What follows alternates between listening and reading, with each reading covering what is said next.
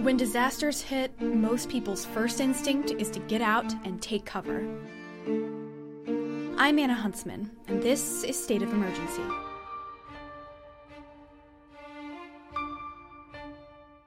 In this episode, you'll hear 3 stories of people seeking shelter, and in some cases, that shelter became home. First, News 21 reporter Sophie Grossroad takes us to New Orleans, where getting to safety seemed nearly impossible for one mother and her daughter. An entire ward of this city, the 9th Ward, appears to be up to its rooftops in water. Those people who ignored the evacuation orders or maybe for one reason or another didn't get them are simply going to have to wait and rescue themselves. When Hurricane Katrina hit New Orleans, Jamie Cummings was in just about the last place you want to be, the hospital. Memorial Medical Center in uptown New Orleans, colloquially known as Baptist Memorial. Jamie wasn't a patient there. Her mother, Sharon, was, admitted for dehydration. Jamie was only 14. They had never evacuated for a hurricane before. They didn't have a car or much money. Besides, it was New Orleans. Hurricanes come and go, and they're rarely all that bad. Here's Jamie. It started to rain. We went to sleep. Then we heard the winds hitting the windows. And so they were like, okay, everybody get in the hall. So we got in the hall. We just heard like stuff breaking and stuff like that. So we just said, well, maybe it's, the wind breaking windows or something. After that, the storm was literally over. A Category 5 hurricane. Over. Just like that. Then, the water started rising. At that point, my mom's nurses were really panicking. So they're coming in and out the room. They were over-medicating patients. Sharon was still pretty out of it, so Jamie took charge. A nurse came in to give her mother pills. Jamie refused to let her take them. She remembers hearing a nurse in the hallway say that patients were going to die anyways. They might as well speed it up. Memorial Hospital staff did later admit that some critical patients were given lethal doses of morphine when the evacuation descended into chaos. Jamie knew they had to get out. The hospital staff were separating patients and visitors, so Jamie and Sharon left on their own. My mama grabbed my hand, and we started walking. They gave us a cup of spaghetti and sent us on our way. Jamie remembers the water coming up to the top step of the hospital. A boat came to get them. It had a big fan on the back of it, and it was piloted by a man who had a gun. He warned them that he might have to return fire if people thought they were looters. Jamie was scared. They came to a pharmacy, Rite Aid or Walgreens. She doesn't remember. Jamie took some cookies and went outside with her mom. They were told to wait for buses, but as time went by, none came. And so my mom was like, girl, ain't no bus coming.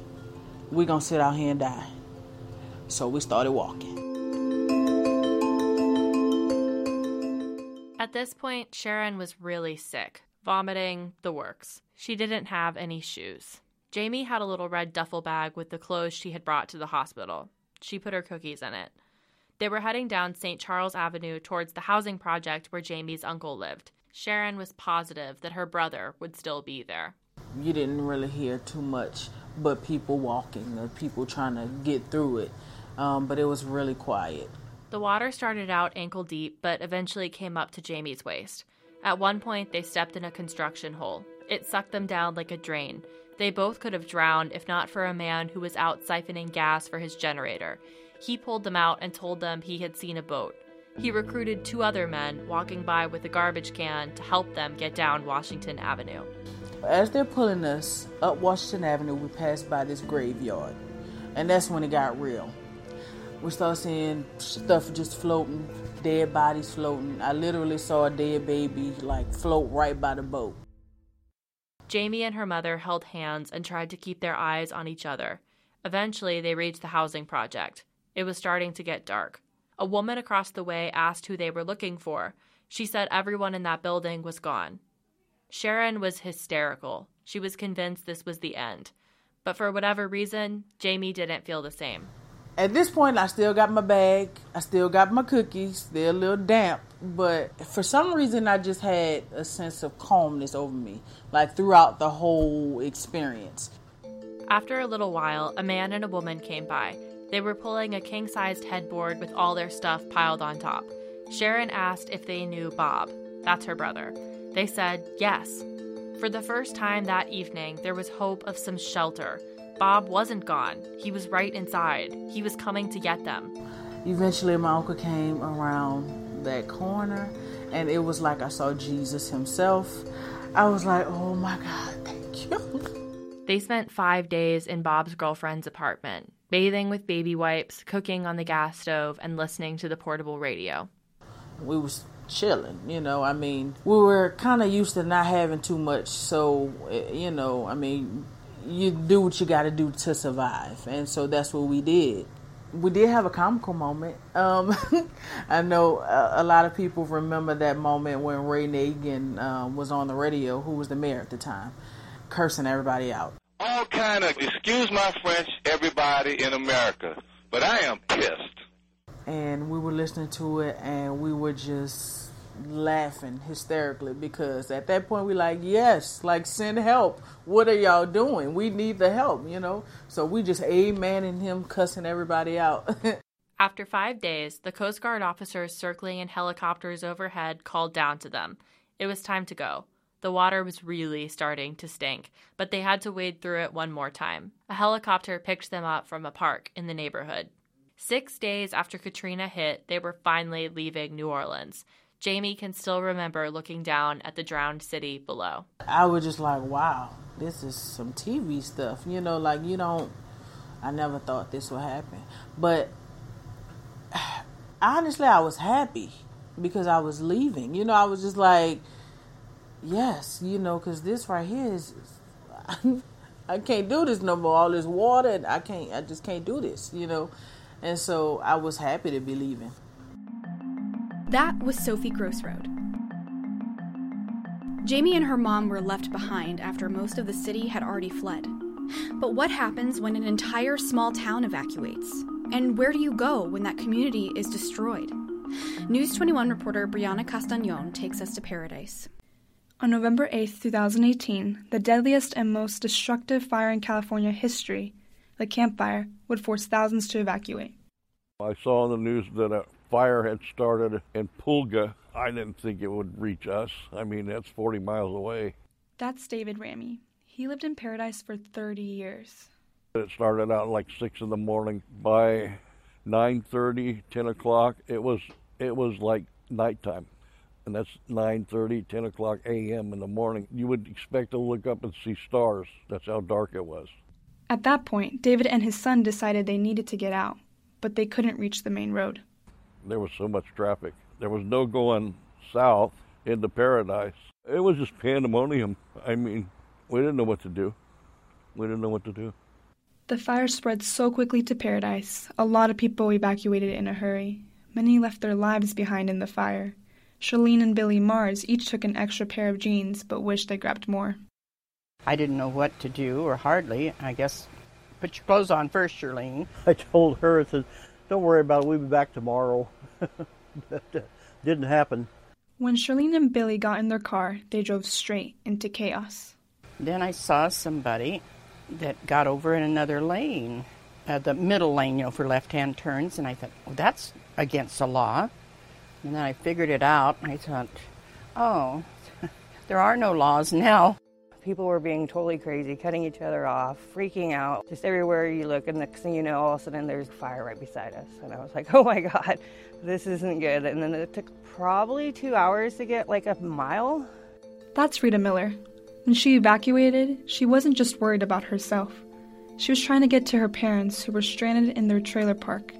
Rita's mom was confined to a wheelchair. I just started walking with my dog. Next thing you know, it's like more things are exploding everywhere. You could see fire. It's just patchy all over the place. And I'm like, well, at least I can get to my parents. They're only like 2 miles from, maybe at the most, from where I was standing, right? I walked for about, I guess I'd say about half a mile. And this lady was like, are you okay? Do you want to get in my car? And I was like, no, I don't want to get in your car. Your car is not moving. I got to go save my mom and dad. I can't get in your car. The woman decided to help Rita get to her parents. After an hour, they finally reached the trailer park. Sure enough, they're the only people there. They're waiting for me. Rita helped her mother with her medical equipment and got her into the woman's car to get back on Skyway Road. It's 2 lanes in and 2 lanes out, the only main road in and out of Paradise.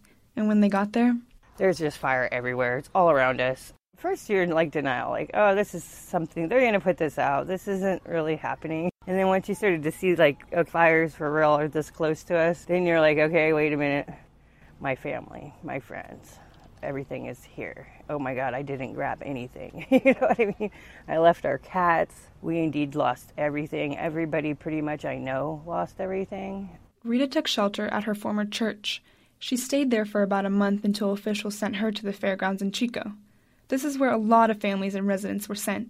Another survivor, Timothy Lyons, ended up there too. It totally sucked. It was terrible. So they ended up moving all the tent people into what's called the pavilion. And we lived there 2 or 3 weeks. And they moved us into men and women's dorms and family dorms after that. It was just one hell of an ordeal. See, we're not homeless or houseless. That's what I keep trying to tell people. It's by none of our accord that we lost our homes, we lost our cars, we lost our animals, we lost our livelihood. It's not we are homeless or houseless. There's a big difference, a huge difference. Thousands of evacuees were dispersed to different areas, left to figure out what their next steps would be in finding a permanent home.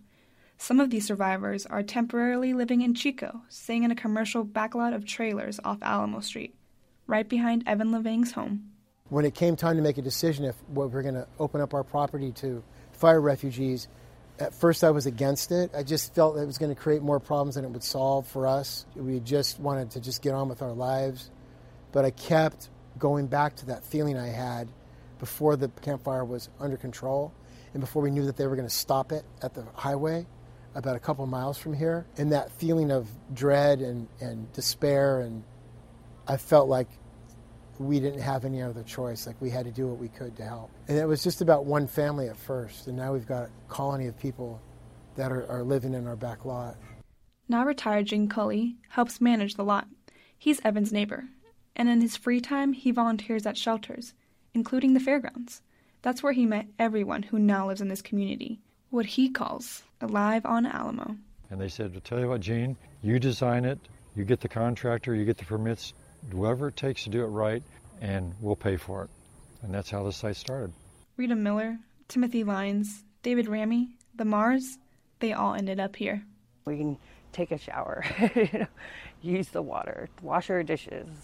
We've been here like 2.5 weeks, I think, and it's way better. This is a safe place for me right now, but all my friends, family are dispersed.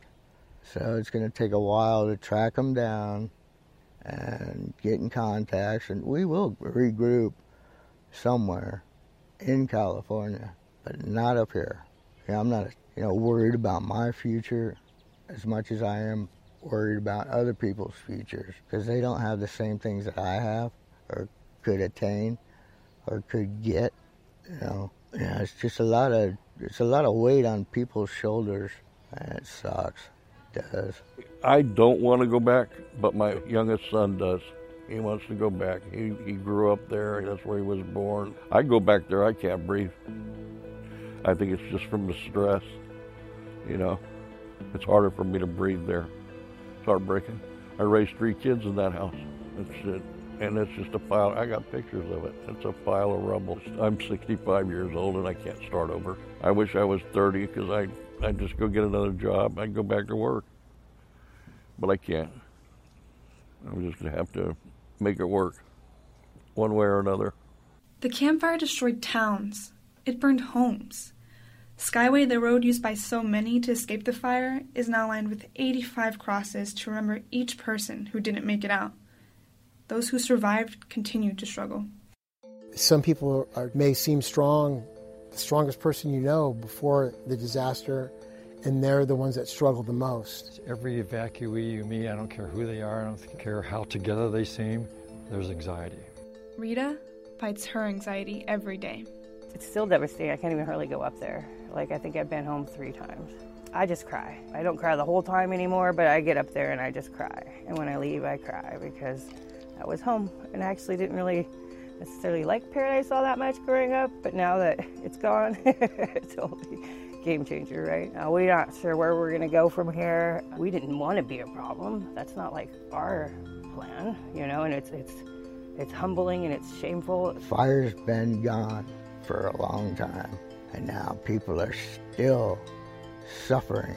Sooner or later, everybody wants to go back to the normal way it was before that, and that's just the way it is. Human nature. This lot is temporary for these survivors, but it's home right now.